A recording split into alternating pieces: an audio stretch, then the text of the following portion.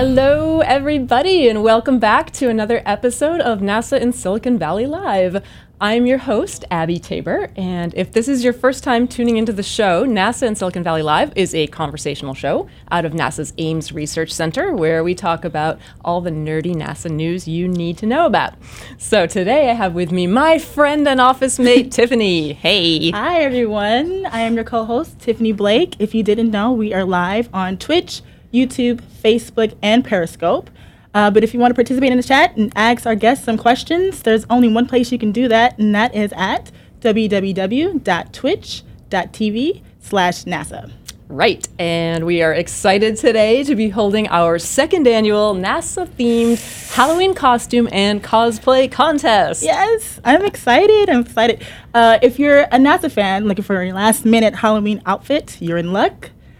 We are going to show you a collection of NASA-inspired costumes and tell you how you can recreate them at home.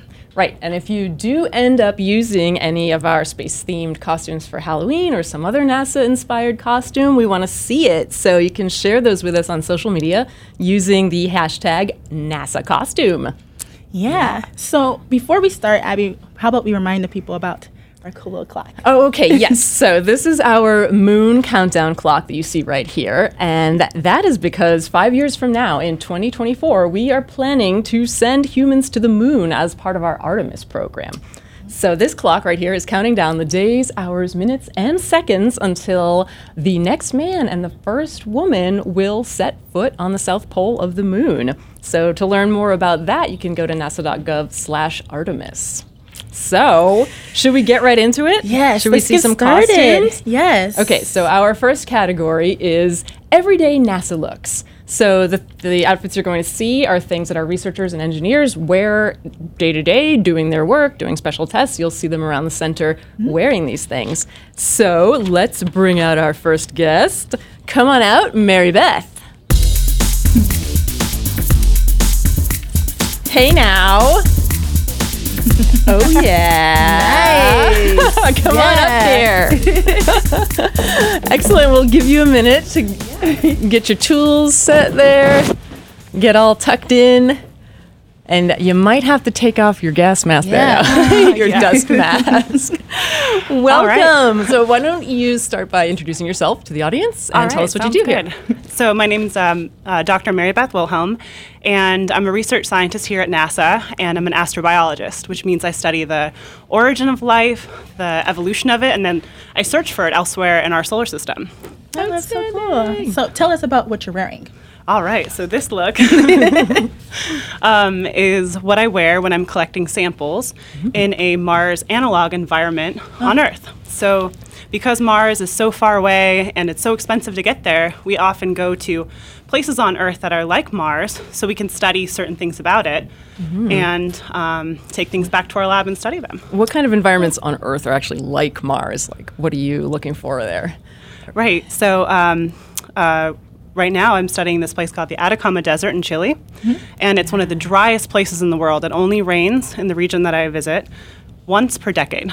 That's absurd. Wow. It's crazy dry. Like, I can count the number of plants that I saw on one hand during our field trip. That's so strange. And because of that, it has some of the lowest levels of biomass on the entire planet. So there's very, very few living organisms there. And us humans are very dirty. Yeah. And that's why I'm wearing the suit, because when I'm taking samples, I don't want to contaminate the samples I'm working with. Right. With your own skin cells and whatever it might be falling off. We have a photo, don't we? I think so, From yeah. Mary Beth in the Atacama. All right. Tell us what we're seeing here. Right. So this is me taking a sample from one of the driest places on the planet. And here I'm trying to study the extreme limits of life and then trying to understand whether any remnants of life get preserved in the fossil record. Oh, wow.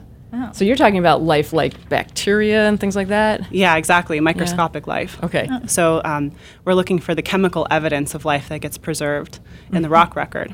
And specifically, I'm studying a type of molecule called a lipid, so fats, which we love to eat, obviously. Yes. And the cool thing about lipids is that they're extremely well preserved in the fossil record.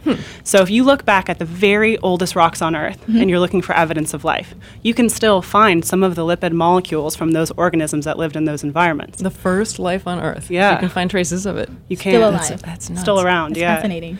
And so, like, when we're thinking about what we want to look for on Mars, we want to try to target these types of molecules That can live for that can stick around for long really time. long periods of time, because Mars used to have really nice conditions for life, but like 3 billion years ago. Oh, okay, okay. It used to have a thicker under a lot. atmosphere and, Yeah. and liquid water on the surface, and so we have to look for the remainder of what might have lived on Mars. Right, right. Yeah. If there were any little microbes. Right, exactly. What parts of them would survive Yeah. that long? Yeah. That's what you're looking for? Yeah.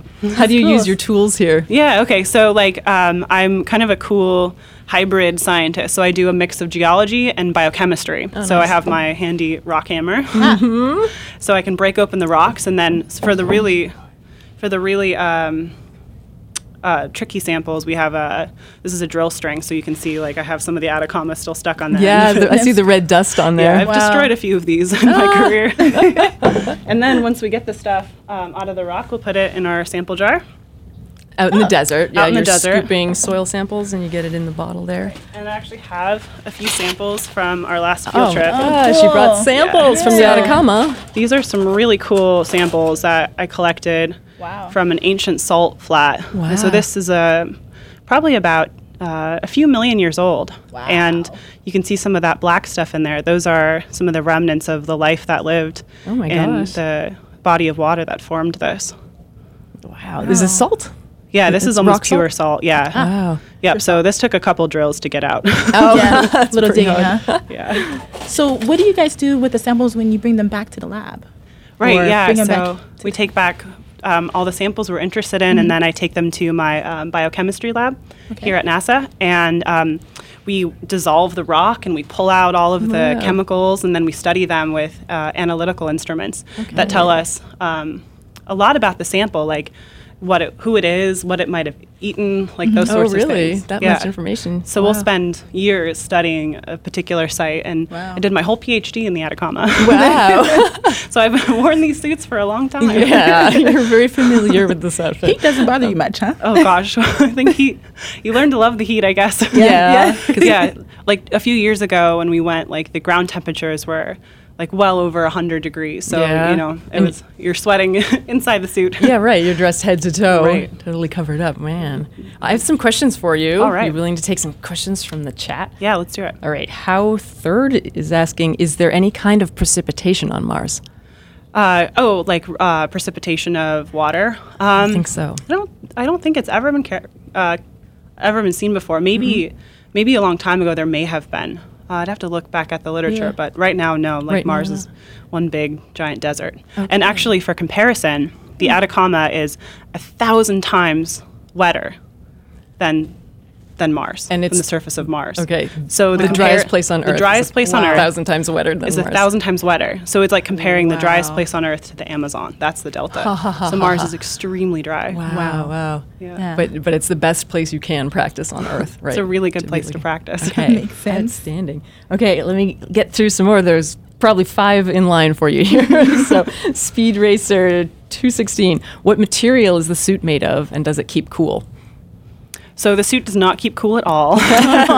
And they're special clean suits. So like when you buy them, there's very few microbes on it, and it keeps all of your microbes on the inside.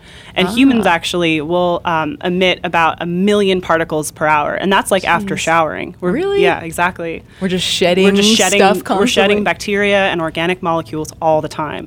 So Wow. you can imagine if you're studying a sample that has maybe only a few hundred Right. cells, Yeah. that 1 million cells is going to be like totally overwhelming. How And important Right. it is. you don't want to take that back to your lab and then analyze yourself. Like that Right. would be Yeah. Oh, I found a ton nightmare. of my own That cells. wasn't the point here. Right. Okay. Let's see if you can give us a number for this. Ballasparkle asks, is there a percentage of how much less microscopic life there is in that desert compared to an average environment? Yeah. So in an average environment, like if you took like the same amount of seawater, you'd probably find about 1 million bacteria. and compare that to the driest place in the Atacama where you only find about 100. Wow. So it's wow. significant. That's ridiculous. Wow. Yeah. We have a question here from Z-Track. How did you get a degree in this? What was your journey to become A scientist? Yeah, NASA scientist So that you are. I've loved geology since I was in first grade. Wow. And I loved space too. And I actually got an internship here when I was in high school. And then I went to college and I studied geology and planetary science. And then I went on to get my PhD in Earth and atmospheric sciences with a focus on biochemistry. Oh, wow. Yeah. But I think a lot about being a student is about being self-motivated and coming up with a set of questions that you're really interested in answering, and then learning whatever you need to learn to pursue those questions, whether that's geology or physics or chemistry or biology or even English. And gosh, I'll tell you, being at NASA, a lot of what I do is writing. Yes, it's true, isn't it? Yep. Yeah, so there's no one right path. It's there's follow many what you paths. want to do and do whatever you need to do, right? Yeah. Exactly. Let's take a couple quick ones. Andy Man says working at NASA is awesome. It certainly sounds it if you're Mary Beth. Ian is a D-bag, so she's wearing her work outfit is his question. So to clarify, yes, indeed, you do work in this. Yeah, so this is what I wear when I'm doing field work in the Atacama. But actually, I did do some work once in this ancient DNA laboratory where people have to wear suits like this, probably even more restrictive with complete coveralls every day while they're doing extractions from really precious samples they don't want to contaminate. Okay. Wow. Yeah. All right. So, yes, this is Mary Beth's real work outfit. But if you want this to be your Halloween costume, can you help us figure out some ways we could recreate this look? Absolutely. I think it's going to take a good trip to the hardware store. You got to get some drill bits. Yeah, Get right. some coveralls. Yeah, a lot of what I buy is actually from the hardware store. Oh, really? Yeah. It makes sense. Yeah. It's all the same stuff you need. Yeah. Getting your hands dirty out there for sure, right? Yeah. Well, awesome. Thank you. Thanks, guys. For Yeah. joining us, answering questions. We're going to bring you back later on for the voting segment. boy. Yeah. Okay. But I'm thank gonna you for take bringing this- your samples and your tools. And we those will away. see you in a bit. All right. Thanks, guys. All right. Super cool. Pretty impressive. Yes. And, but, doable. I feel like I could put together that costume. Yeah. in If a I could be pinch. Mary Beth one day, for one day, why not? Don't you want Go to be? the Yeah, hardware good point. Store. Yeah. I've always wanted to be Mary Beth. Maybe Yeah. Halloween is my day. Awesome. All right, Yeah. let's move on to our next contender. Up next, we have Chuck. Come on out, Chuck. Yes. Hello. Excellent. Hello. Hi. I see a lab coat. Oh, yeah. Some gloves. dust and dirt, some gloves and Yeah. goggles. You got Feel it. free to come right on up to the Yeah. table with us Okay. here. Those chairs are hard to tuck in. There we go. All right. How's So, that? Good. Tell us your name and what you do here at Ames. Sure. My name is Chuck Cornelison. I'm a mechanical engineer, and I work in the ballistic ranges here at Ames Research Center. Sounds quite interesting. We'll hear more about that in a second. But first of all, just tell us what you're wearing and what that's all about. I'm wearing basically the standard attire we wear when we're conducting experiments in the ballistic ranges. It's a fun place to work, but it can be quite dirty, so we typically wear lab coats, protect our clothes. We typically handle explosives and various hazardous materials, so we have the safety accoutrement, Yes. Gotta glasses, protect gloves, those eyes. all these things. Yeah, you want to go home with the same number of fingers and eyebrows that you come in with. So, That's the goal. so this is standard ballistic range attire. It's been Okay. approved by Ralph Lauren, I believe. So, we're- Designer lab coat. over there. that's right. Okay, so you're dirty and you work with explosives. What exactly is going on at this Okay. ballistic range? Well, the ballistic ranges, there's actually 2 facilities within the ballistic range complex that are currently active. One of them is called the Ames Vertical Gun Range, and what we do there is we use a large gun to shoot high-speed projectiles into targets to simulate what happens when an asteroid or a meteor impacts a planet or moon surface. We observe the formation of the crater, where the debris goes, etc. In fact, I've got a brief video that demonstrates Yes, this. let's if you see can that get video. Oh, there you go. There is the blue chambers where we place our targets and adjust the environment according to whatever conditions we're trying to simulate. The orange section was our gun beam. There's a nice impact. You see the debris curtain evolving and as materials being excavated, and as soon as the smoke clears, voila, there you go. There's the crater. I see it. I see it. Yep. That's not Just like your on the moon. regular gun. No. It's not a typical gun. It's what we use is what's called a two-stage light gas gun, and the way it operates is you use gunpowder to shoot a piston down a tube that's filled with hydrogen, and as the piston traverses the tube, it compresses the hydrogen to extreme pressure, tens of thousands of pounds per square inch. And we then use that high-pressure hydrogen as our propellant medium, or what we use to launch the bullet out of our gun barrel. And the reason we do that is you can get much higher velocities than you can with a standard gun. Our guns in the range complex top out at about 8 kilometers per second, which is roughly 18,000 miles per hour. Or think of it this way, if you were traveling that speed, you could fly from San Francisco to New York in about 10 minutes. Ah, wow. So a little fun fact for you, we are in fact the fastest gun in the West. Yes. Excellent claim to fame. So that's the vertical gun range. Okay. And I know you have another one that I want to hear about. Yes. But we have some hellos for you. If I could just jump into the chat here. AsDazX3. Hey, Chuck! Hello. All caps, big hello. Speed Racer 216. Are those mechanics gloves? I love those gloves. Yeah, let's see. we have various types of gloves. I don't know if they want to, depending on what we're trying to do. Some of them have this, gecko-like texture. Like, yes, in addition to working in the ballistic ranges, I can save you 15% on your car insurance. It's we have to improve manual dexterity depending on what you're doing. Okay, yeah. And what sort of chemicals you're working with, because you want to protect your skin and whatnot from acetone. Of course. Cool. Sleepy_Gary. So cool. Yeah, totally thank you. agree. And I know we're going to hear more about the other facilities, so let's do that first, and we'll see if you answer some of these questions. Okay, the vertical gun, that was range number one. Think hypervelocity impact testing. The other facility is called the hypervelocity free flight facility. We use the same sort of gun technology, but rather than looking at the impact, we shoot small-scale models of planetary entry vehicles down a long flight corridor. We take a lot of pictures of them as they fly to map out the trajectory. And from that information, we can infer the aerodynamic characteristics of these planetary entry vehicles. And I have one right here. Yeah. This is a picture of one of the models that we've shot over the years.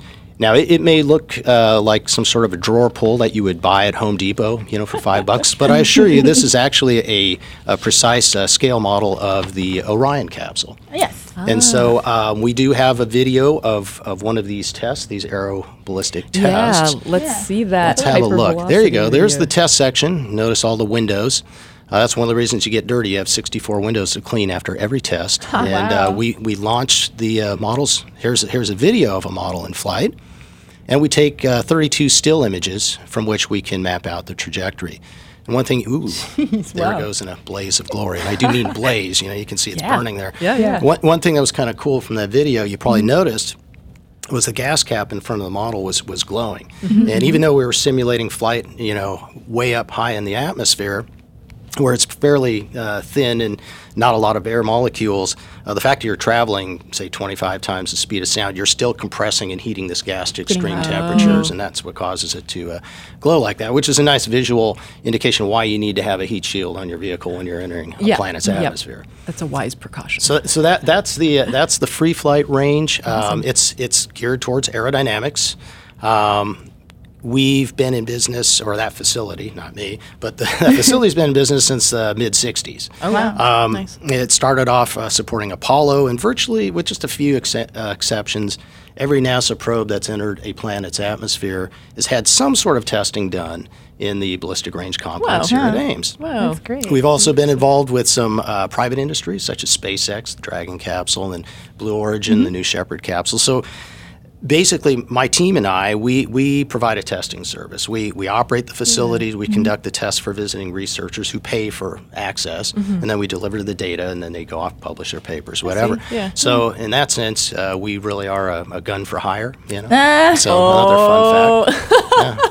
I love it. Never Chuck's thought of bringing it that all the way. facts That's today. right. Okay. Hired gun, fastest gun in the West. I should have dressed like Clint Eastwood, but if I You should Yes, have, actually. yes. if I'd only thought. Okay, Totally next, needed that Western. Next year. Halloween, keep Next that in year. mind. Okay. We need that Western intro for him too. That's right. Yeah. Yeah. Cowboy music. Yeah. Yeah. Yeah. See you as a The bad and the cowboy. ugly. Yeah, that's right. All right, next year. Can't wait. I have some more questions for you. Sure. All right. Shoot. No pun intended. Shoot. Yeah, that's Says the fastest gun in the West. How Third asks again, do you use lasers? No. Yes. Do you use lasers?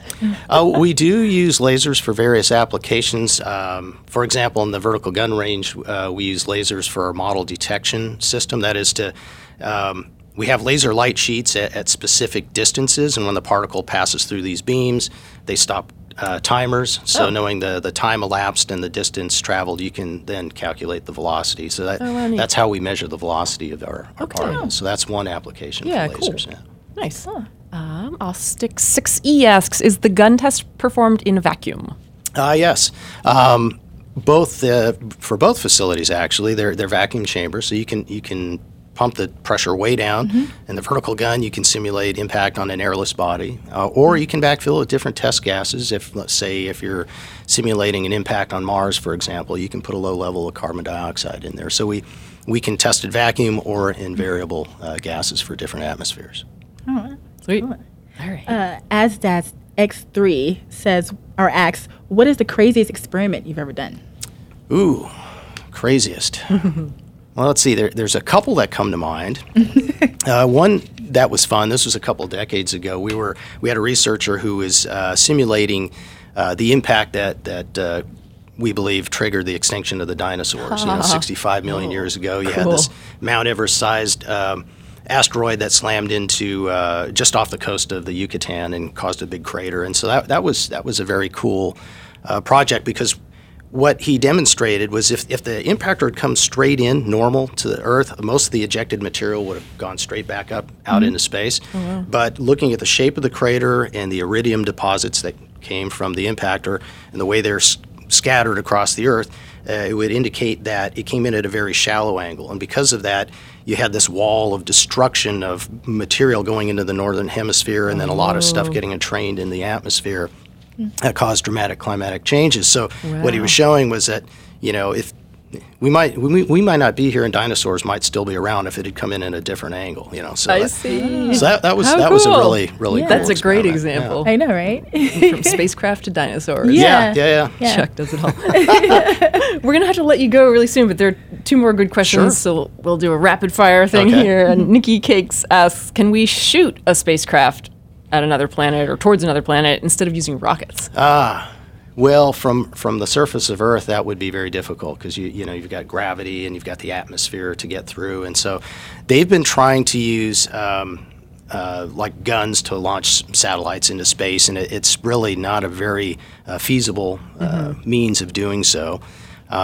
Maybe if you built something, that's an orbital platform and launched it from there, that might be a good way to get it there. But from the surface of the planet, that would be a tough sell. Yeah. Too much atmosphere to get through. Yeah. You want to take the last one then? Yes. So we have Scary Crazy Butter Knife here. I love these names. And says, Chuck, have you done any impact or microscopic impact testing on spacecraft?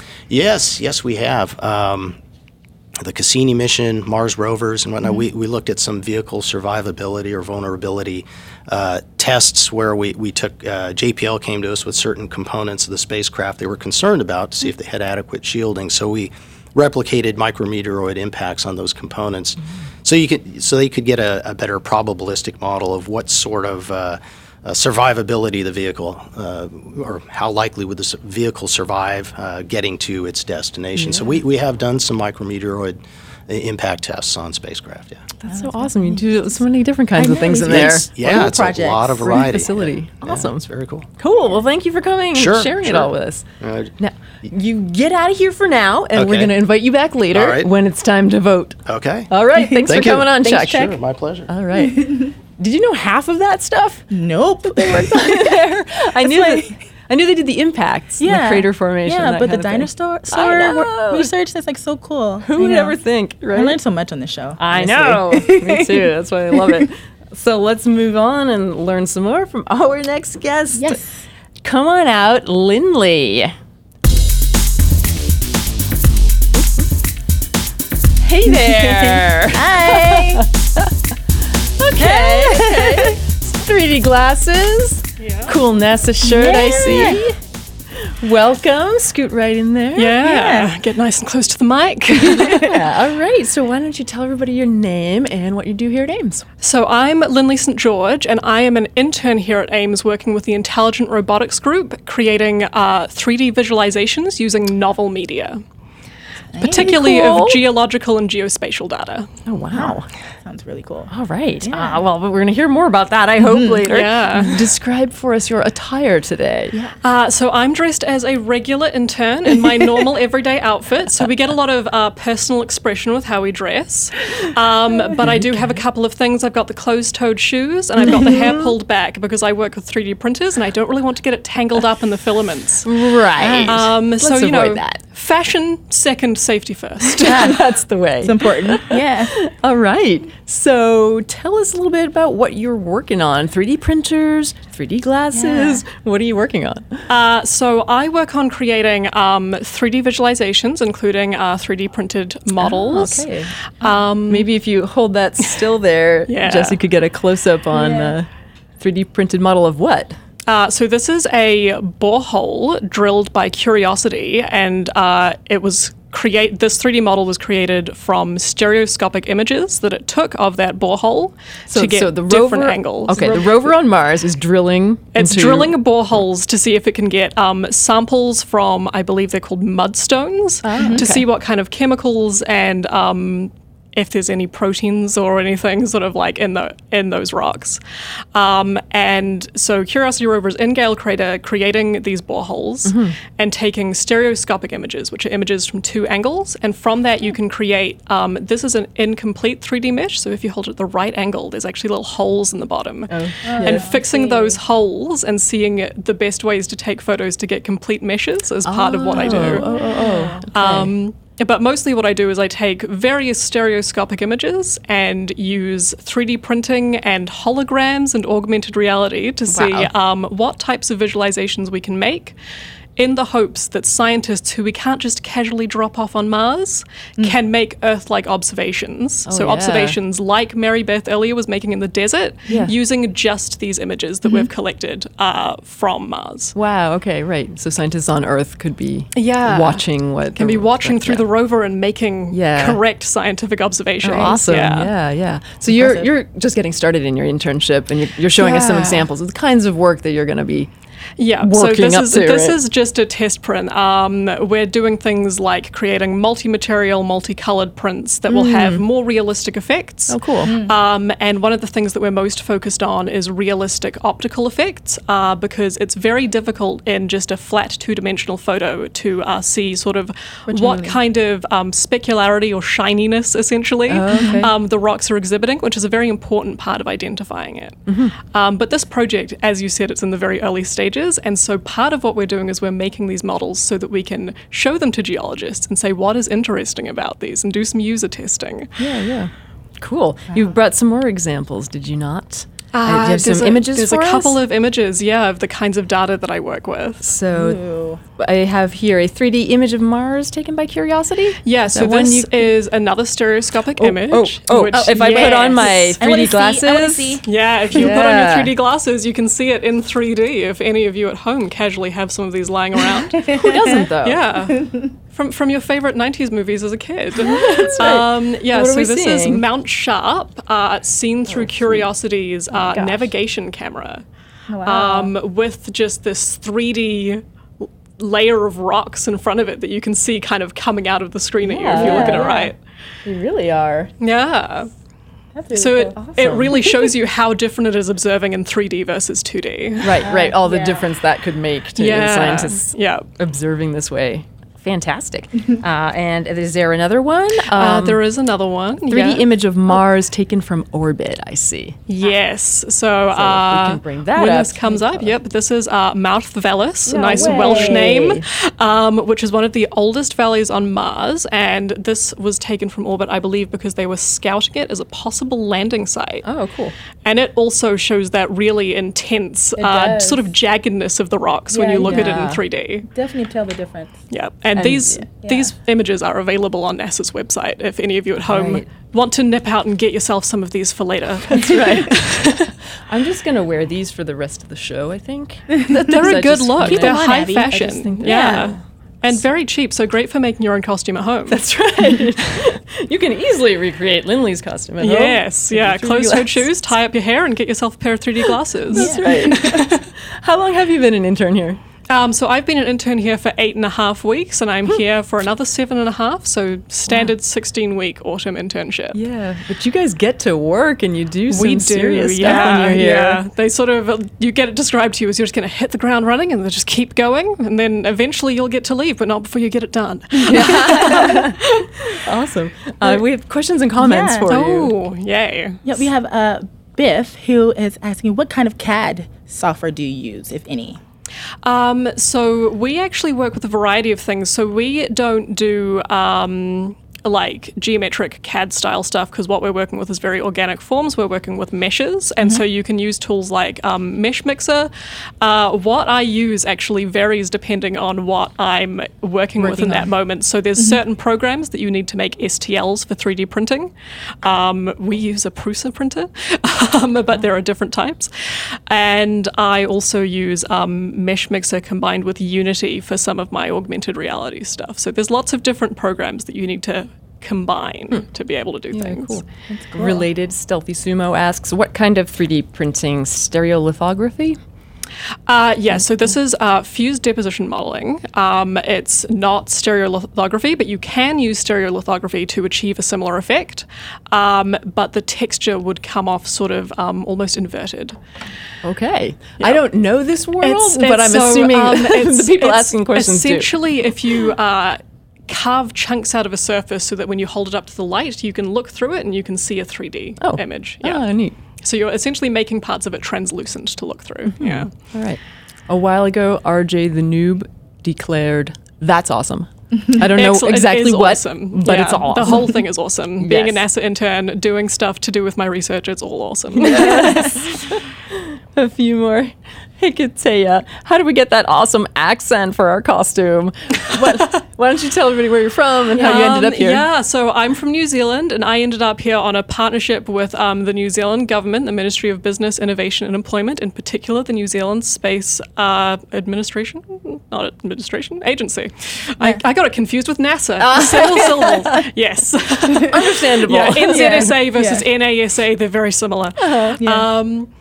So hang out in New Zealand for a while, really relax your vocal cords, lean into it. It helps to be a bit Māori as well. Take items, the really key thing if you want to be an international intern is really bring parts of home with you. Yeah. You're speaking to someone out there. Wordsworth says, nice to Yeah. hear a New Zealand accent. Yes. Hello, Wordsworth. All right. We'll have to move on soon, but we have a couple more. If you know this, Gay Eskimo asks, what clay types are the most common on Mars? Do you know? I don't know off the top of my head. That is probably something that more geologists would know.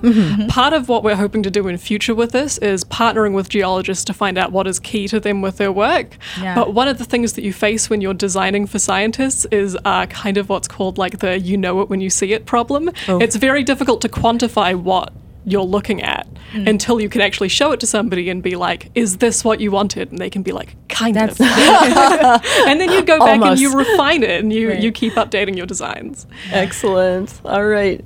Touching Zombies says she oozes intelligence. I would agree. And last love question oozing, before we yeah. have to let you go. RJ the Noob asks, so how many different angled images of that drill site do you need to be able to make an accurate 3D model? Or I do you just need one believe image? that this was just made from 2. But there's a method of creating images that involves taking entire images that are rotated around a single rock and thinking of ways to get cameras like that to remote places is one of the big challenges that the Intelligent Robotics Group faces.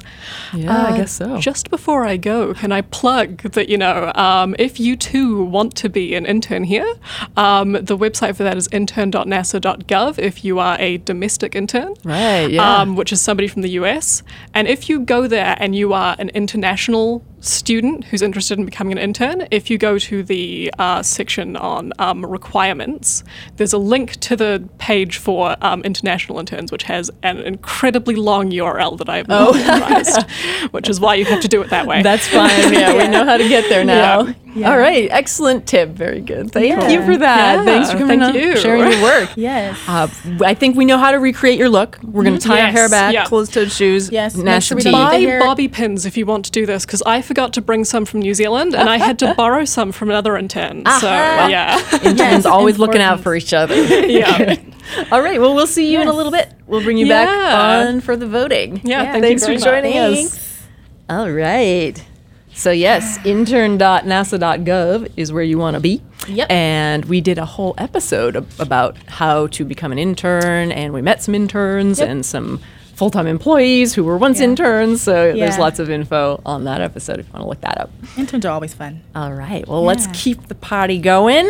Let's bring go. out our next 2 guests. Come on out, Nettie and Jenny. Oh, wow. What? What is this? I have not seen these before. Fantastic. Is it hot? Come on up here. It's a little warm in there, but Pull up a chair. Happy to join the party Yes, here. happy to have you. Yeah. you got it? Items. I you know, love- you wanna be- I love the matching. Yes. Thank you. Coordinated. Yes. So, tell us your name and what you do here. Yes, my name is Nettie Roosboom. I am an aerospace engineer here. And I'm Jennifer Barney, and I'm also an aerospace engineer. And Nettie and I both work in the Unitary Plan Wind Tunnel here at Ames. The wind tunnels. Yeah. All right. Tell us first about what you're wearing, and then. So Nettie and Find I out. both have on coveralls. There's nothing really to the colors, just No. two really nice ones. We also had 2 different kinds of respirators on. But yeah. the important part is to protect our lungs and eyes from the paint that we're using. Okay. We also are having some UV glasses because we also use UV lights. Gonna have to hear all about know. that. Can I bring up your respirator here Yeah. just to get a look? Wow, that's This is a full face respirator. that's serious. Yeah. Okay. So this is to protect you while you are painting. Yes. What are you painting, aerospace engineer? It's not expected, right? No, it's not. Normally aerodynamic models, but specifically I think we have photos of, we are painting rockets. Wow. Yeah. Cool. And tell us about how that works. So you're painting models of rockets, right? Yeah. Because those Yeah. are going to go in a wind tunnel. Why don't you? Yeah, Tell we us about that. we paint scaled models of rockets that we put in the wind tunnels, and wind tunnels are these facilities. They can be small, they can be really large. So we build scaled models. We put them in these facilities where the air moves over them. If we could, we would launch these rockets or aircraft Every anything, time. all the time. Yeah. But first we have to. First, we have to model them, and we put them in a controlled environment like the wind tunnel, and we blow air over them, and we measure the pressure distribution across the model. That's at the heart of what we're wanting to do on most wind tunnel tests. Okay, right. Before anybody builds it and tries to fly it, you're going to Yeah. test it all out on a little model. Yes, we need to How understand the it better. wind Yes. goes over the model. Yes, right? understanding how it acts under these controlled environments. Yeah. We have several wind tunnels here, right? And we have the biggest in the world, do we not? Yes, we Is have that our several. claim to fame? Yeah. Several wind tunnels, yeah. Yeah, Excellent. and we have the world's largest, but also the one that we work at. It was built in the 1950s, before even NASA was NASA. Oh, It was yeah, under the yeah, yeah. NACA, so it has a very rich history of Yeah. the aircraft that our predecessor, the NACA, was responsible for, and then all of the space missions that have had launch vehicles and, of course, crewed missions have been tested here. Yeah. Oh, awesome. Yeah. What a historic place. Yeah. So cool. Okay, so you guys are in there painting. Tell us about the paint, because that makes no sense to anybody at first. So we use a special kind of paint called pressure-sensitive paint. It is a characteristic pink color because of the chemicals in the paint. Oh, really? But what makes it really special is when you expose it to UV light, it emits or fluoresces its own light as well. Yeah. It goes. We have a picture of this, of one of the rocket models painted. Yeah. It's pink. Yeah, that's our hashtag NASA Power of Pink. So as you can see in the photo, the model to our eye is pink.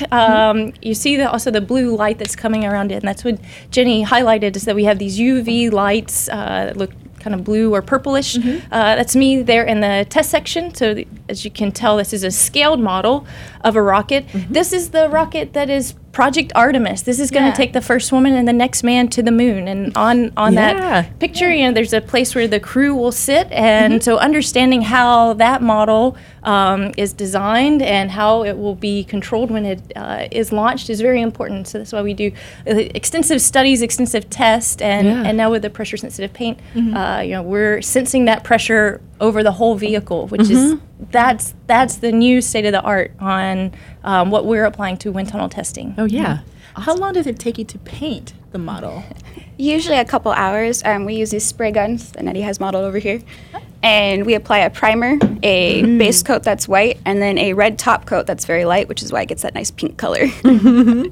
Awesome. I have some comments here. Verified Amy, I'm in awe of all of you. Thank you. Relevant, RJ the noob, have you tested any models for the future Artemis missions? Yes. You're just saying that. Yes, and I would say, that's what we're doing right now, is testing both for the crewed Artemis missions, but also the cargo. So maybe a few images that you'll see on the internet, there are very different vehicles that you use to move people, because that has a much higher level of safety, to keep people safe. But then we also move satellites, we're going to move rovers, we're going to move habitats, we're going to move Lots these of lunar cargo. landers. A lot of cargo. So there's different rocket nose fairing shapes that we test, and we actually did one very recently. Yes.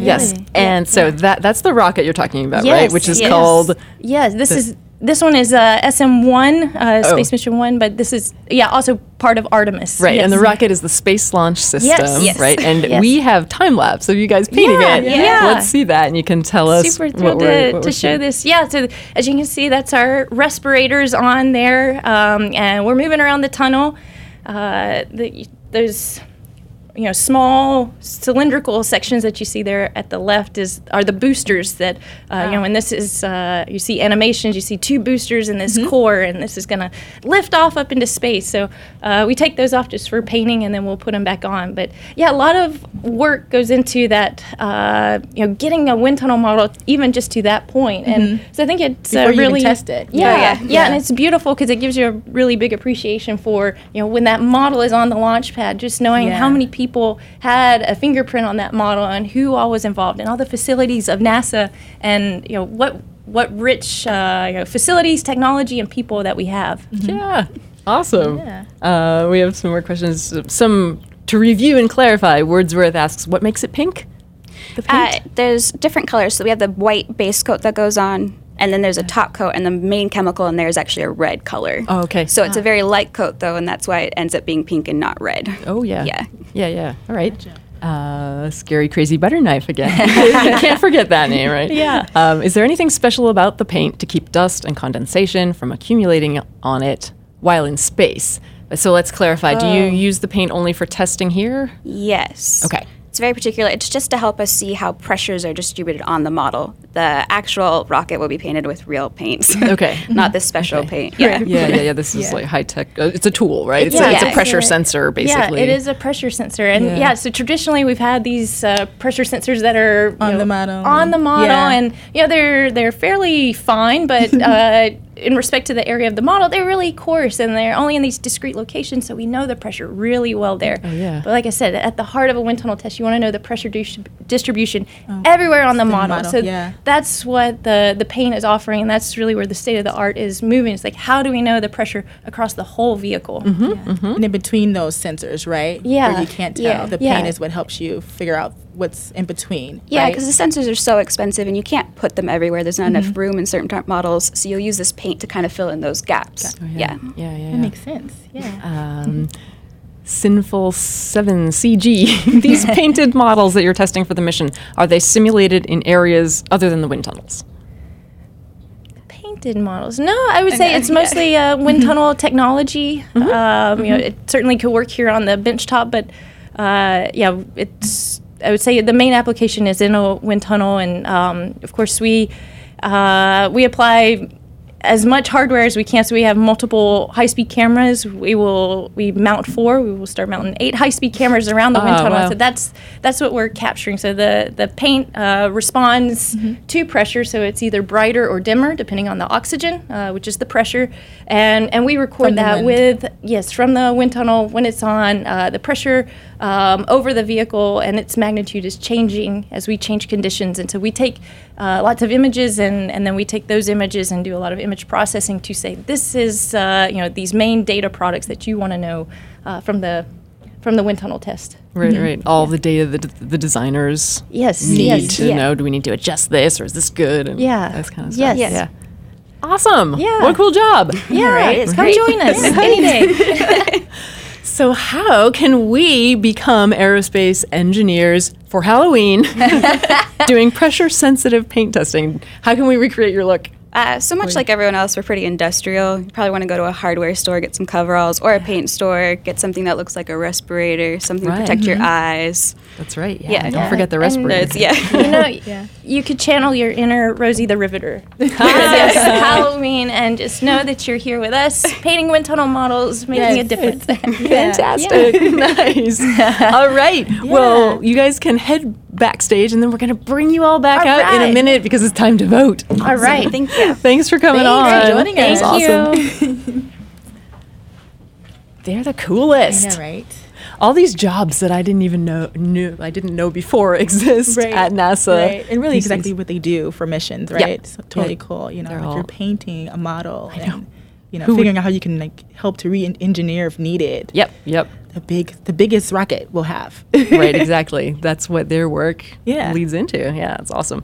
But now, you guys, it is time to vote. Yes. So we're voting here for our favorite costume in the Everyday NASA Looks category. So we're going to bring back all of our guests, and then you can vote in the chat for your favorite look, okay? So we're going to bring them out one by one.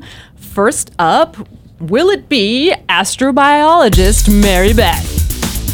Oh, yeah. We've got the knee pads, the drill, The purple gloves. hammer. Fabulous. Yes. Okay. Or will it be mechanical engineer Chuck? Hey-oh. Excellent. That's right. Next we have NASA intern Lindley. Come on out. 3D glasses. 3D printed borehole. And lastly, here's another look at aerospace engineers Nettie and Jenny. Nice. Look at that Cool. look. You gotta be afraid. Very nice. All right, take your looks. Yeah. Get your votes in. Get your last looks in. Your votes are coming in. They're coming in. I don't want to rush it. I don't want to call this too soon or anything. Get your Strike last poses in. You gotta show. This is your last chance. Oh, true. What do we get if we win? Mary Beth asks. Our undying respect and fan and love. admiration. Yes. Okay, ready, guys? I have the winner. It goes to Nettie and Jenny. Our aerospace engineers spray painting rocket models with pressure-sensitive paint. Yes, in their unitary wind tunnels. That's right. All right, but you're all fabulous. Thank you for you're all joining us winners. today. Of course. Yes. Thanks for joining us today. We loved hearing about your work. Thanks again, and happy Halloween. Yeah. Fabulous. A quick reminder, you guys, that if you do end up using any of these looks for Halloween, we want to see them. So you can share your NASA-inspired costumes with us on social media using the hashtag NASA Costumes. Yes, exactly. Yeah. I'm going to use that now that I have all of these costume ideas. Me too. I didn't have a costume as of this morning, but I didn't either. so that was fabulous. I'm so Yes. excited about the everyday looks. But now we're going on to our second category, which is NASA-inspired cosplay costumes. My favorite. Do you love Yes, this? This is yes. so. I love how creative they get. Things you would never imagine come out of these NASA-themed costumes. Yeah. All right. So cosplay costumes with a NASA twist. Let's bring out our first guest. You want to introduce Yes. her? So, if you've watched past episodes of the show, you may recognize the Sith Lord from a galaxy not so far, far away. And I hear that if you truly are one with the Force, she may even let you peer through a telescope. Come on out, Darth Kimberly, cosplaying as astrophysicist. An astrophysicist, you Yeah. say. Oh, no. Come on out, Darth Kimberly. Darth. So fabulous. I I love it. Look at that lightsaber. Oh my gosh. It's better than I ever imagined. Very nice. She's got her constellations. There's the telescope. Because she's not just a Sith Lord. No, she's an astrophysicist. Yeah. Come on up, Kimberly. Grab a seat, Kimberly. Once you decloak there, I think people might recognize Yeah. you. You've been with us before, but why don't you reintroduce Welcome yourself? Thank you. Tell everybody who you are and what you do here at Ames. I'm Kimberly Enico Smith. I am a research astrophysicist. In my day. cosplay as a research astrophysicist Awesome. here at NASA Ames Research Center in Silicon Valley, California. Awesome. Tell us a bit about what you're wearing today. As my costume, I have the robe of a Sith Lord in the Star Wars universe with my hood and all. Yes. But I'm also wearing a dress of the constellations. Yes. And my props being my Jedi lightsaber for where I harness the dark energies, and a telescope where I can peer into the universe. Excellent. And I know that you put some thought into this costume, and this does relate to your work. Can you tell us those connections? The kind Well, of research you do? An astrophysicist studies the universe. And my training has been in a type of light called the infrared. And basically, I'm interested in the dark universe. It's where parts of the universe you cannot see with visible light. And so I've built instruments that have flown on space observatories and airborne observatories that exploit this light and peer into the dark universe. The dark universe. I like that. But an astrophysicist is all about trying to understand how the universe works, Yeah. how does it evolve, the physics behind it, the chemistry, the mechanisms, to explain how we are here today. Right. It's It is a amazing. big, humbling task, but worthy of a Sith Lord. Well, that's Yes. right. You fit your role so well. I love it. Yeah. Can you tell us a bit about how you explore the universe, the instruments that you use or create? So we see the universe with our eyes. If you go out at night, you see invisible wavelengths, you see stars. If you have access to telescopes, you can see a lot more detail, you can see deeper, you can see further. Yeah. In the infrared, I've built instruments that have peered into the cocoons of stars being formed Wow. that you couldn't see with your eyes, and have peered into the hearts of galaxies to look at black holes that are fueling the galaxies. And that was enabled by looking at the universe in the infrared. Okay. Wow. All that becomes possible when you're not looking in only the light we can see. Yeah. Yeah, so I mean, That's cool. most of the universe is revealing itself at other wavelengths. And today we Okay, live in an yeah. exciting realm with gravitational wave astronomy, which is opening up a new dimension to how we understand the universe. Oh my gosh. It's exciting times to be an astrophysicist. Yeah. Yes. So cool. We have Yeah. some excitement in the chat. A bunch of comments for you. Caron says, I love her. Kip Exart. This is so nerdy and I love it. Arno MCK. That dress is awesome. Alex the Unicat. Nerd. I mean that in the most affectionate way. Oh, nice. Well, the dress also glows in the dark, which is awesome. When you shine the lights on, you turn the lights off, and then you have the constellations. Oh my gosh, it just got better. Amy says, first of all, awesome.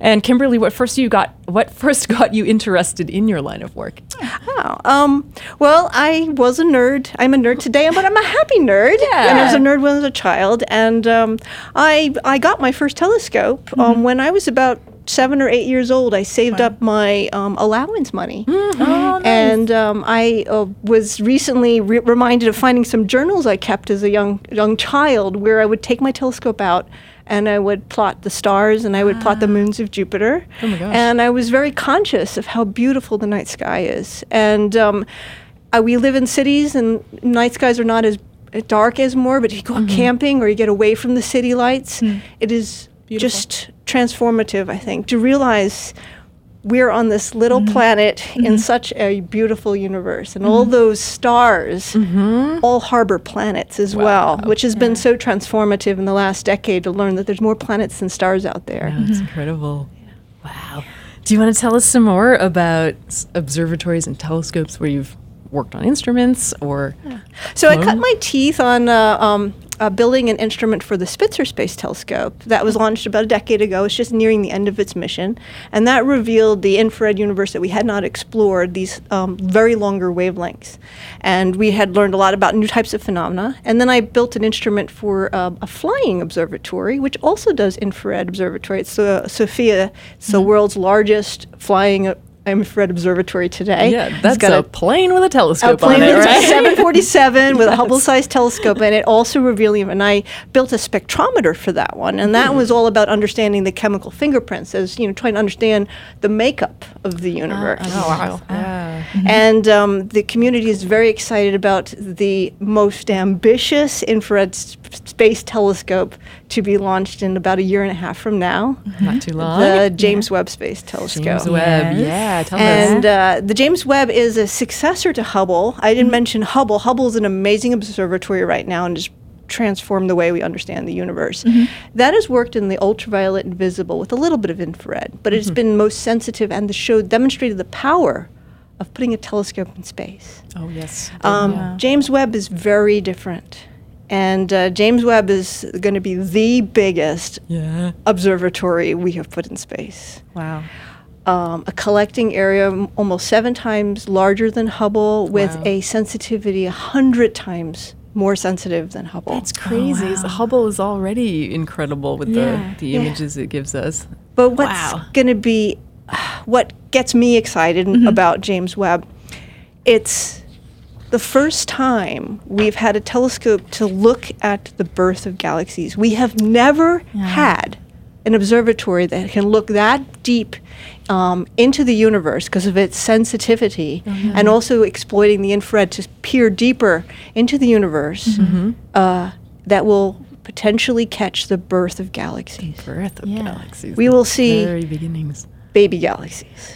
Baby galaxies. The deepest we've gone with Hubble, with that wonderful image called the Hubble Deep Field, where Hubble stared at a piece of the sky for over a month. Yeah.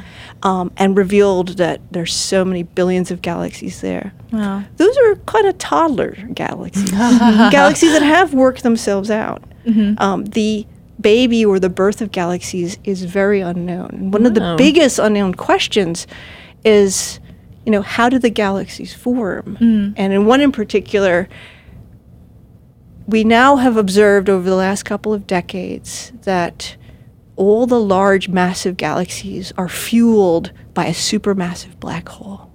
These are black holes that are thousands to millions to billions of solar masses. These are incredible beasts. Wow.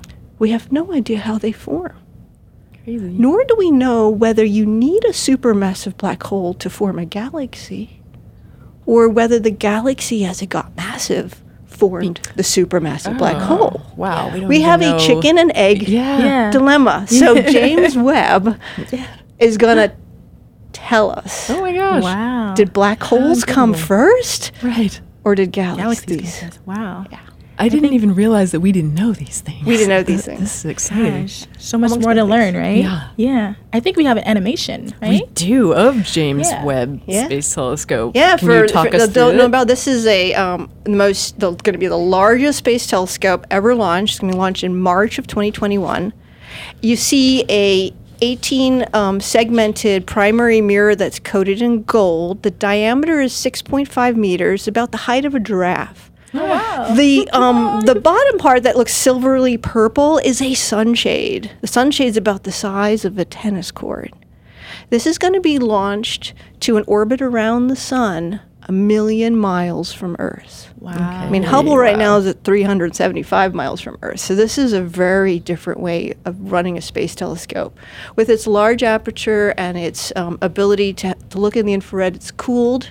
This gives it a lot more sensitivity. And yes, it's going to really reveal the dark universe. Exciting. In ways that we've Yeah. never really. Chills, right? And not to play up the Star Wars thing, it is going to bring galaxies far, far away, very much closer to home. And it's excellent. really an observatory about the first stars and the first galaxies. Wow. Amazing. Yeah. What a good story. I know. I can't wait now. I always love when Kimberly talks. I know. I love hearing you speak.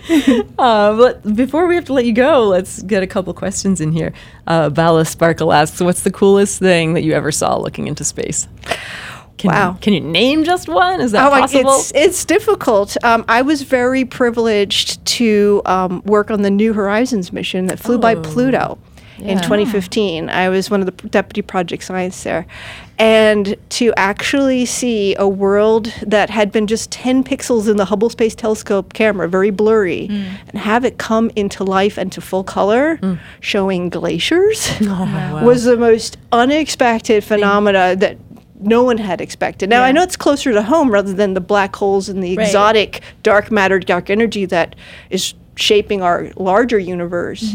But the fact that we have a lot yet to still discover in our home backyard. Oh, yeah. So that was just phenomena. No one expected that. That's amazing. Your science has taken you near and far, hasn't it? Yeah, well, That's we great. study the universe. We want to understand, and plus, when we understand that there are more planets than stars hosting lots of these exoplanets, and trying to understand our solar system in context. I mean, we have a laboratory here trying to understand our own solar system, but then we have thousands and now millions of solar systems yet to be explored. That's right.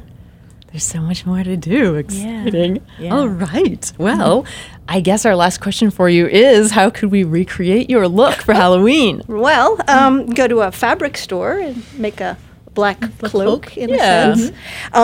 For my dress, I just looked for a constellation dress online. It's been great at parties, conversation starter. Nice. For the lightsaber, I borrowed one off a friend's teenage child. That's a good source. But if you want to make one at home, just take a clear plastic tube and attach it to a flashlight with some duct tape.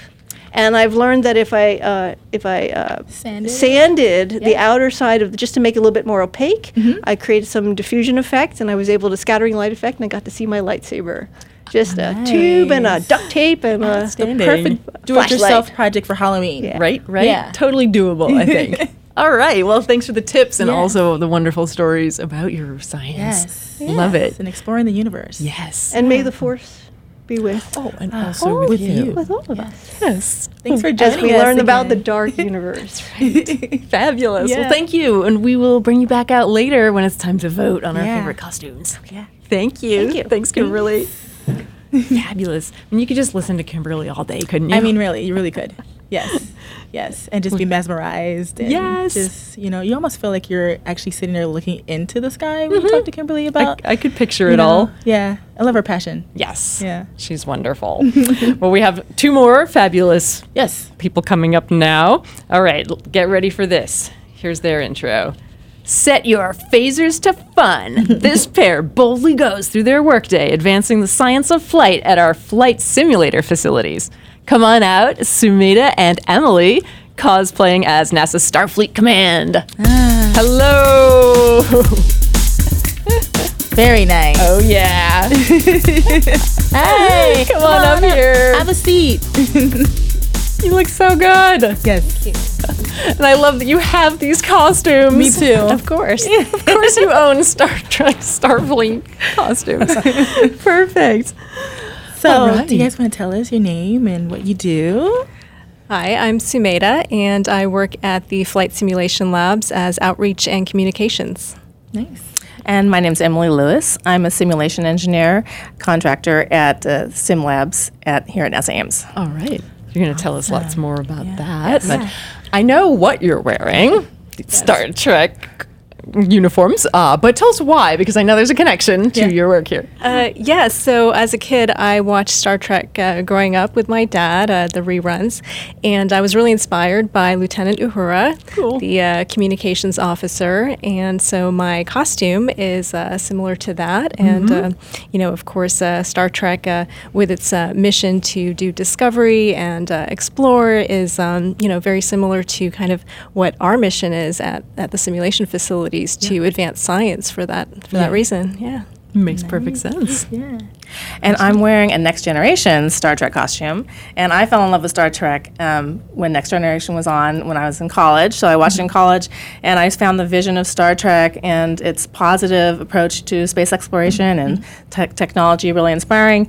And that's one of the main reasons that I decided to study aerospace engineering, and why also I'm really happy to be working on NASA here. Yeah. And one other connection that we have between Star Trek and where we work at the simulation laboratory is that Star Trek has a holodeck. If you're familiar with it, the holodeck is kind of a really cool, high-tech virtual reality simulation facility. Yeah. And, we don't have a holodeck, but we are thinking about including VR sometime in the future. But we are advancing aerospace technologies, and we are supporting the development of the next generation aircraft and spacecraft. Yeah, right. Awesome. So tell us what the Simulation Labs means. You guys have a flight simulator, right? Why don't you tell everybody about that one? So the flight simulator can really become any aircraft or spacecraft, and to test out new designs, do research for, any kind of new aircraft. And maybe Emily can tell us a little bit more about the vertical motion simulator, because that's where she's at. Yes, the simulation laboratories has several facilities,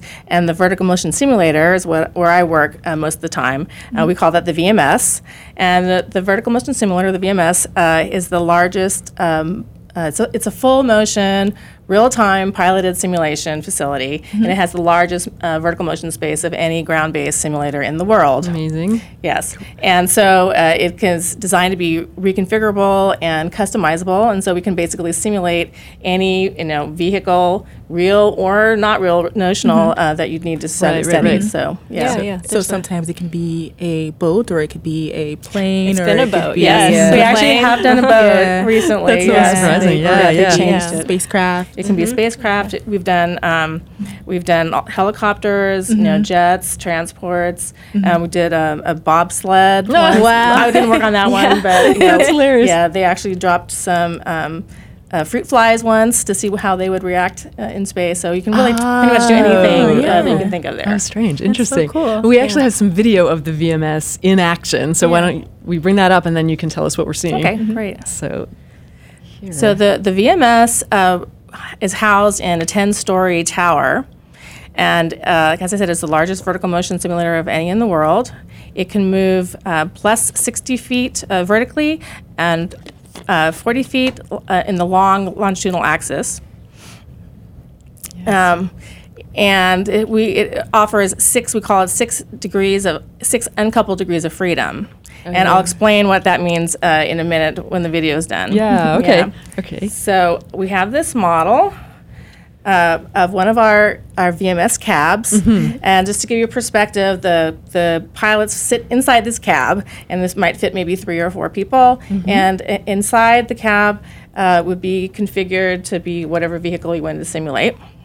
And the VMS would sit in that 10-story tower, and it sits along a beam that goes along the axis of the 40-foot long beam. The beam moves up and down to give the vertical motion, and then the cab moves along the beam for the lateral motion. I see. And then it moves perpendicular to the beam for the longitudinal motion, and that's the 3 translational degrees of freedom. And then it also sits on a hydraulic gimbal system to provide the rotations. And so this is the front of the cab, so the rotational axis would be roll and then this would be pitch, Yeah. and yaw. Okay. And when we say it's 6 uncoupled degrees of freedom, what we mean is that, for instance, if it has a large deflection in one axis, it doesn't reduce the amount of travel that it can do in any of the other axes at the same time. It really moves So it freely. doesn't matter where it's. It doesn't matter how far it is. It has the full travel of all the other axes at any time. And most other simulators cannot do that. Most of them are coupled, and so if you move in one direction, you can't move as much in the other direction. Impressive. Right, it adds to the realism for sure. And we've had yeah. several astronauts train at the simulator for landing the shuttle, and so having that realism is really important for that. Yeah. So you have people train. Like, I think part of what you do is research, right? Yes, How should we build? Yes, aircraft? there's several reasons that we simulate. Two of the main reasons would be safety and economics. It's important for us to live long and prosper. And so building a plane in simulation is obviously a lot safer, and it's more cost effective, and so they can test out the new ideas, test out new procedures, see how we want to do this before actually flying in real life. Yeah, awesome. And then you've had astronauts training in there. Every cool. single shuttle pilot trained at the vertical motion simulator for landing, yes. Fantastic. What a claim to fame. And the shuttle pilots who flew at the simulator and then actually flew in space and came back said that the simulator really represented what they felt accurately. So wow. that's really good. That's really impressive for a facility on the ground Yeah. that has to make it up, right? Right, exactly. Yeah. Fascinating. Well, we have some comments and questions. We do. Yes. We have Amy here says, my question is, how are you so cool? I'm sure you're talking about Sameda. Well, it was specifically saying Sumida and Emily. Yeah. That's very kind. That's right. Well, NASA's cool. I mean, working here is so awesome. And with the Artemis mission coming up, sending the first woman and next man to walk on the surface of the moon, that is super exciting, super cool, happening really in inspiring. 2024. Yeah, super inspiring. Yeah. I think that leads us into a question, too, from the chat. RJ, the noob, did they test any landing simulations for any lunar landers? Yes, that's a great question. Glad you asked that, because we've had several lunar lander studies done, and what they learned is that landing the moon is very difficult from a control point of view. And so motion-based simulation is critical for analyzing and testing and making sure that the next generation lunar lander will be really great for the Artemis astronauts. Wow. That's amazing that you can simulate that as well. I know, right? Yeah. I think we have a video of this as well, of the lunar lander simulation. great. Oh, fabulous. You brought one. Excellent. I want to see that. The lunar lander sim. Yes, this is the lunar lander simulation cab, the interior of it, so you can see the displays there, and there's me. It looks like the moon out there. Yeah. So we have the moon simulated there for the landing, and you can see the bird's eye view over here. And so the researchers actually get to have many different points of view at this research facility, so they can really test and see from all angles, see how they might want to make improvements, and make those changes in the future. Awesome. That's awesome. Yeah. So great. Yeah. All right. 2024. Yeah, 2024. We got the countdown here, right? So we're going to have to keep moving and have our next contenders come on. But how can we recreate your look? Do you guys have advice? Well, what's really nice about the original Star Trek series is the costumes are pretty simple. You can get a boldly colored shirt, maybe red or blue, add some ribbon to the cuffs, maybe add a black shirt underneath that peeks out so you can simulate having the trim. You simulate everything. Simulate having, and then, maybe add black boots, black pants. Of course, you want to have a Star Trek pin, or you can 3D print your own communicator if you like, and then you'll have your Starfleet uniform. Excellent. Nice. That's good advice. Yeah. All right. Well, thank you. Yes, Thank you thanks for for joining us. joining It's been us. fascinating. And we will. Can I say one more Star Trek thing Oh, of about a course. simulation? I just wanted to say that if you want to boldly go where no one has gone before Yeah. and do it safely, then you need to include simulation in your design process. Absolutely. Absolutely, yes. Yeah. Very true. Thank you. This has been really cool, and we'll see you in a little bit. Thank you. Thanks for coming. Thanks. All right. I love the variety of costumes and Yeah. fields of study and techniques these guys use. Also, just like the like clear connections to like pop culture stuff, like Star Wars, Star Trek. It's just like so easy to It's really connect. true. Yeah, I don't think these are that much of a stretch. no, not at all. Yeah, Astrophysicist. I mean, who hasn't met one of those? Okay, so should we go to? Yeah, you our want to bring on the next one? Okay, yes. So we have an intro as well. So she is the daughter of Zeus and twin sister of Apollo. Now this Greek goddess shares the name of our program that will return humans to the moon. Come on out, Daisy, cosplaying as Artemis. Let's see this. Well, hello. Hey, Daisy. Lovely ensemble you have on. Oh, Nice. let me get a holder for your moon. Coincidence that you have one of those. Yes. Keep that handy. Great, thank you. Come on right up here. Scooch forward. Yeah, it's hard to tuck in these chairs. Some nice moon you got there. Thank you so much. Let me get out of the way here. Why don't you introduce yourself and Alright. tell everybody what you do here? Yeah, so my name is Daisy Stock, and I'm an intern in the exobiology branch, and we're concerned with origin of life chemistry. Yeah. So cool. Well, tell us about your Yeah. outfit. I'm dressed, as you guys gave me an awesome preamble to, as Artemis, who is the goddess of the moon, and the twin sister of Apollo, as well as the namesake for NASA's next program that will take us to the moon. Yep, exactly. The Artemis program, Yeah. sending the next man and the first woman by 2024. Yeah, it's such an exciting the time to moon. be getting involved here. Yeah. Good time for you to happen to seriously. need an internship and Yeah, just waltz right in and happen to end get up at involved. NASA. Yeah. Good timing. Good Yeah. timing. Why Thank don't you. we talk about your research here? What are Yeah. you working on? Yeah, so right now I'm studying meteorites. We study extraterrestrial samples that have fallen to Earth, and we look for organic known compounds that we can look at and kind of get a sense for what was going on in the universe or our solar system at least about 4.6 billion years ago. Wow. Yeah. Is that when the Earth was coming together? Yeah, that's when with like planetary life accretion was kind of making the solar system I'm trying happen, to and some of remember. those chunks kind of got like stuck floating around in space in orbit in our solar system, and sometimes Yeah. one will land on Earth for us to study. Outstanding. Huh. I think we have a photo. Did you bring a photo of yourself I in the did. lab? Yeah, I brought a photo of myself with the Murchison meteorite. Oh, wow. Yeah, Oh, so that's cool. a sample that we have. We don't get a lot of the meteorite at any one time because it's very precious and very rare. Oh, yeah, I This guess. particular meteorite came crashing through the roof of someone's barn in Australia into a pile of hay. What yeah, a chance, right? That's hilarious. But it was good because we were able to get to it very quickly and preserve it.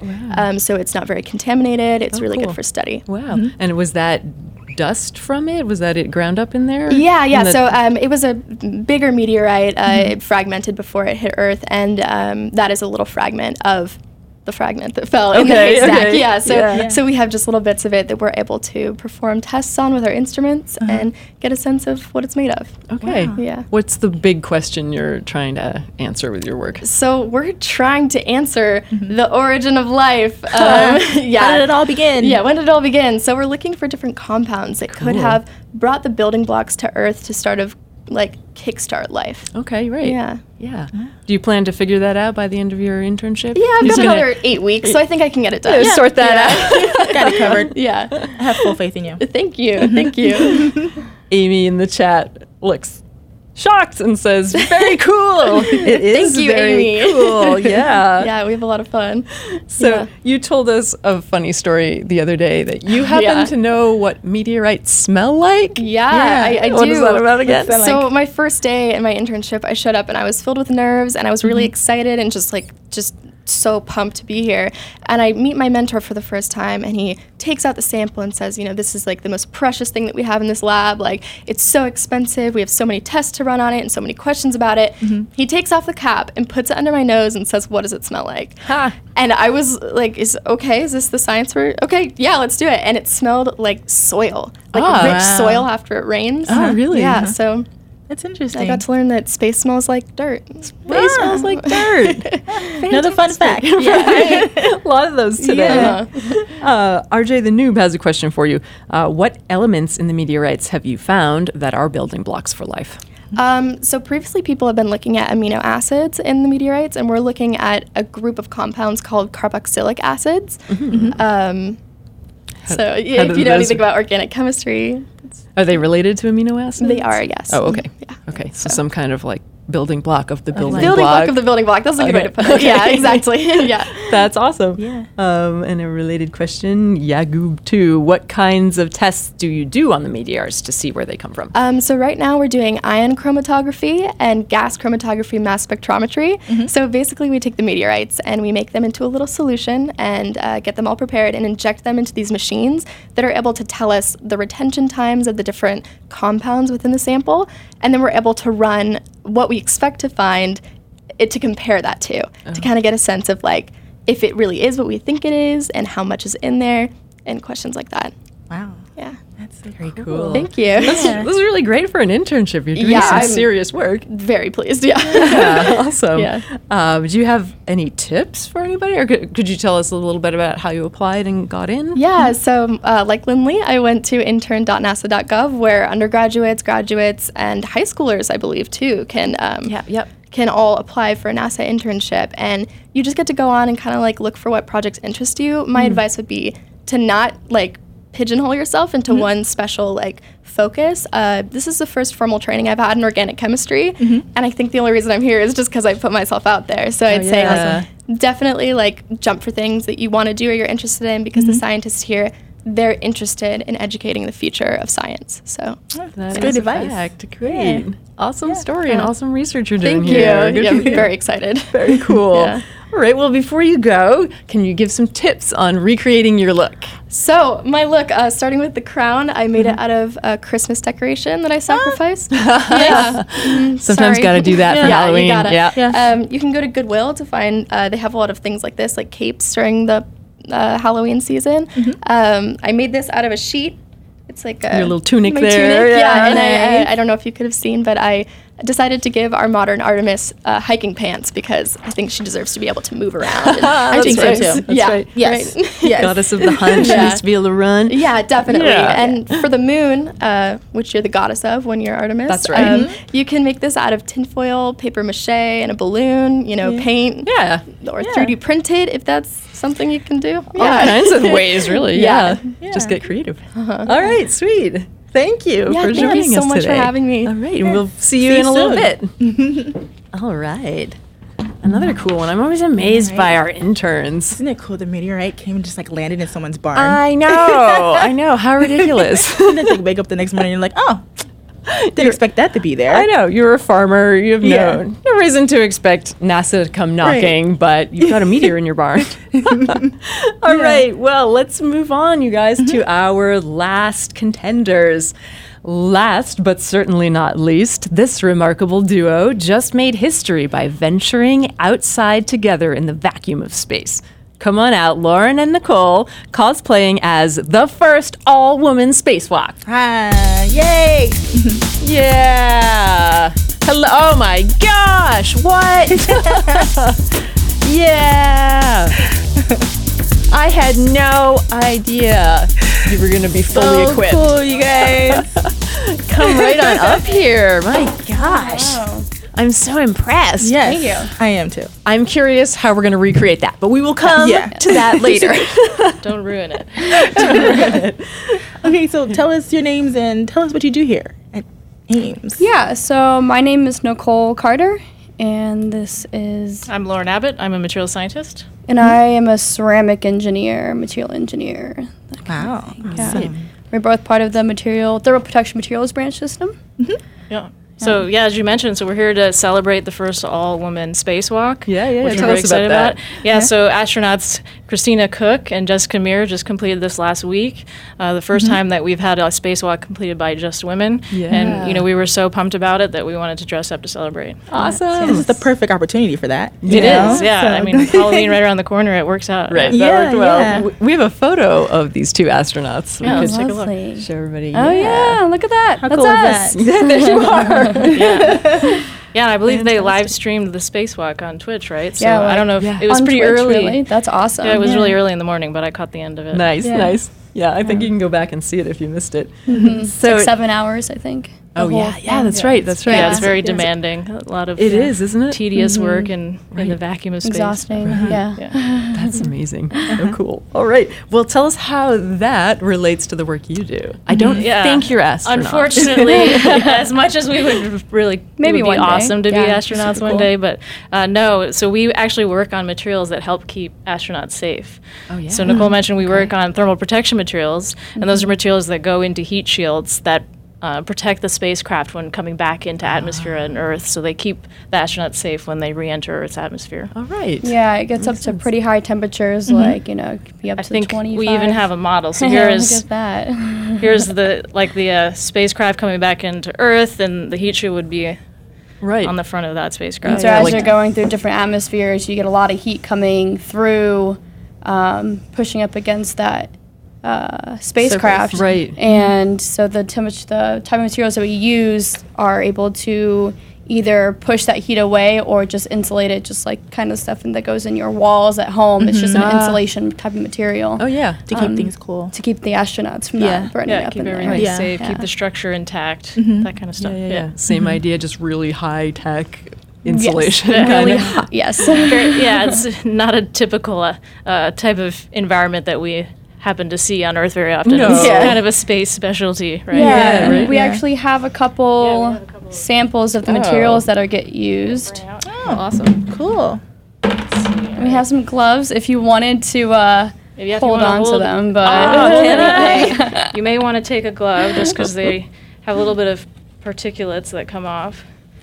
I didn't know I was gonna get to touch it. I don't know. gotta which get size to is dirty which, somehow. but hopefully like that. So- All right. Okay. Should we start with this one? Yes. What's this? So this is what we call pica, which Pica means stands for- phenolic impregnated carbon ablator. An ablator is something that when it heats up, it creates a chemical reaction that actually throws off heat away from the spacecraft. So you can see it's really light, It right? is. So obviously Yeah. when we're sending stuff to space, we want to keep it nice and light because every pound matters. Yeah. So if we can keep the heat shield light, it gives us more space to put other things and more weight that we can, do in science experiments and that kind of stuff. Yeah. So that yellow is the phenolic resin that we use, and then the black that you see in there is that carbon.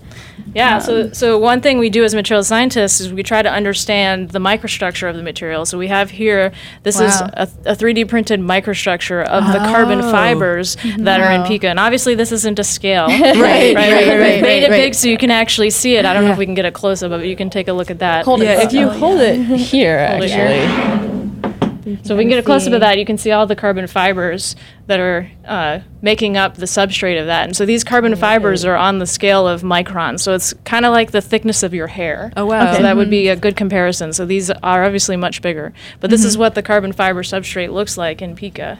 And we infuse that with the phenolic resin. How cool. Wow. And why are we wearing gloves? Yeah, so Is it to protect it or protect so us? you can So see a even little on the wipe away. table, Oh, yeah. a little Yeah. bit of stuff comes off of it. Right, and- I got some dust on and my you gloves. might yeah. see a little bit of yellow on. So you just don't want it to get into your skin. It's got little carbon pieces in it, so okay. just to keep you safe. Nice and protection. And so you would use this material for a heat shield. Yeah, so this one is good for because it's ablative, as Nicole mentioned. It decomposes on reentry, so it takes away the heat from the spacecraft, and it's not reusable. So it's something we would only use once, One time. Yeah. and then it would be thrown away. But we do have reusable TPS. Let me put this one away. Reusable TPS. Reusable, yeah. So that's So- the more common shuttle tile that a lot of people tend to know. It was back in the shuttle days, and that's the white silica blocks that you'll see. And they can typically be recycled multiple times. The only time that it really has to be replaced is when there's any damage from asteroids or meteors or any just particles that are in space that are hard. So what kind of material is this? So this is That's really light. silica, It's light, yeah. alumina, and borosilicate glass. And glass has such a high melting temperature, so it doesn't deform when in the higher reentry atmosphere temperatures. And it's actually super lightweight because air is actually a poor conductor of heat. So with a lot of air in the material, the heat transfer doesn't want to go through it as fast as like metal. Metal conducts heat very quickly. Yeah, that makes sense. right. You can get metal to heat very quickly. Exactly. Yeah. So unlike the polymers, which, like I said, decompose at high temperatures, and you can actually see the layer start to recede over time. These won't do that. So you'll be able to use them, like putting them on, like we used to have them on the space shuttle, and we can use that space shuttle, we can reuse it several times before we need to replace them. And so that helps with cost, and it has some performance benefits as well. So how do you guys do this research with the materials and find out more about them? So my side of it, I do a lot of the physical testing of the material. So we can, we have what's called the ArcJet, which is a plasma gun that shoots up to 3,000 F.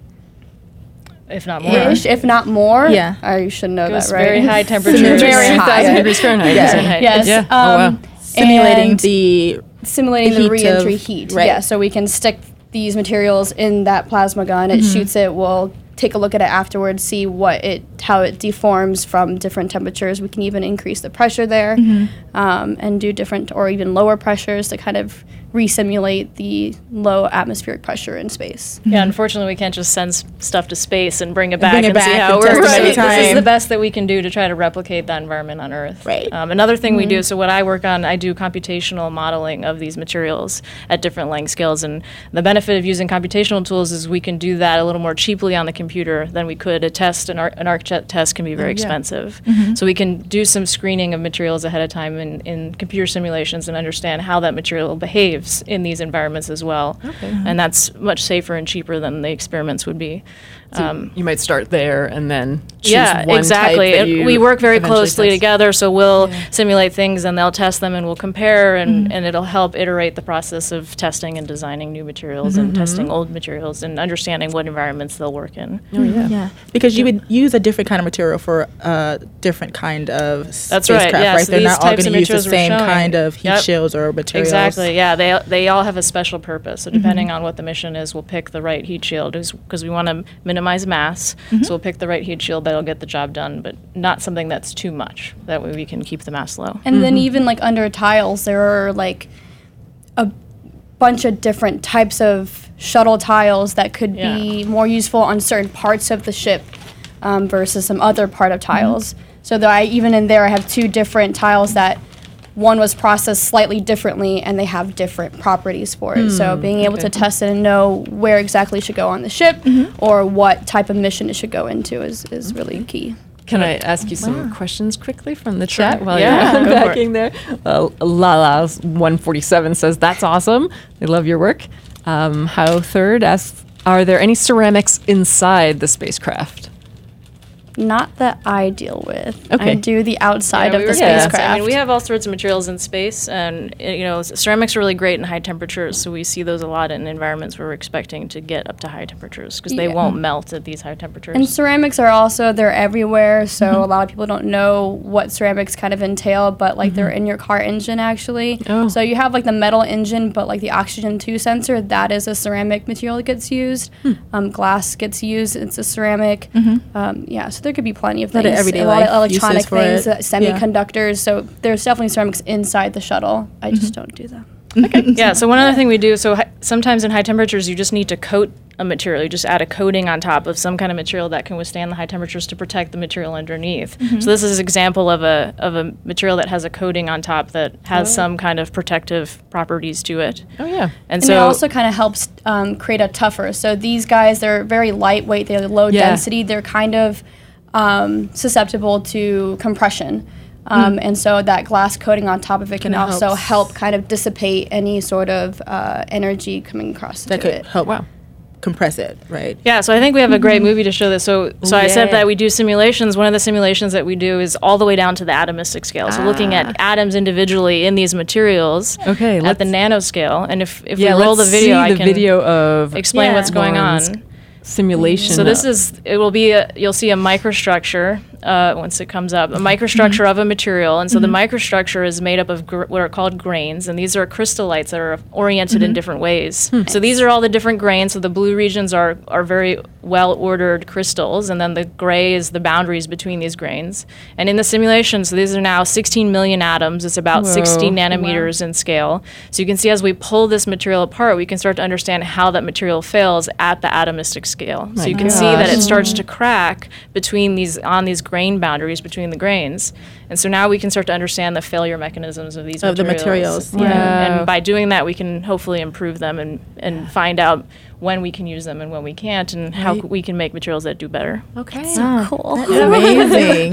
You're amazed. I watched this video multiple times already. It's so neat. Yeah, simulations are awesome. So Yeah, absolutely. And we do a lot of them here at NASA, don't we? NASA likes to use a lot of models. Like I mentioned already, right? It's really expensive to do some of the tests that we do, and it's not easy to just test things in space. Right. So the more we can do things on computers, the better. And computers are getting so fast. We actually have a supercomputer here at Ames. So that lets us run very large simulations, like 16 million atoms. Right. Yeah.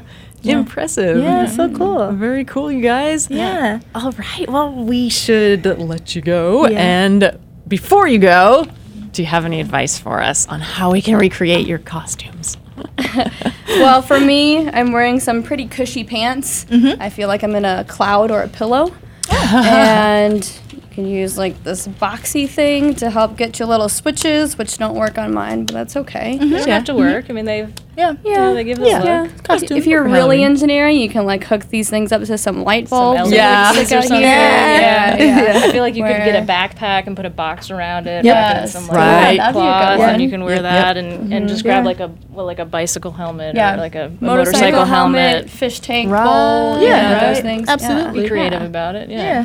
And then your lovely outfit. I mean, mine's a little easier. We've already seen a few of these types of outfits, like a nice coverall suit, something you could pick up at a local hardware store or something like that. NASA Maybe patches that paint, are, print out some NASA logos. Maybe get the red, white, and blue in there, slap them on, put your name on it, all that kind of stuff. Represent NASA. Yeah. Awesome. Oh, we can manage that. Excellent tips. Thank you. Thanks for hanging out bringing with all us. of these thank you. examples to show us. Yeah. I've heard about heat goodies. shields, but You guys said bring stuff in. Like, oh yeah, I got we this got stuff. I got stuff. Cool. Well, we'll see you in a Awesome, bit. you guys. Yes, Yeah, we'll see you in just a moment because it's already time to vote on our Yay. second segment. Yes. Do you know who you'd vote for? Have you voted, Tiffany? You get to vote too. So I know who I want to vote for, but I'm going to keep it a secret.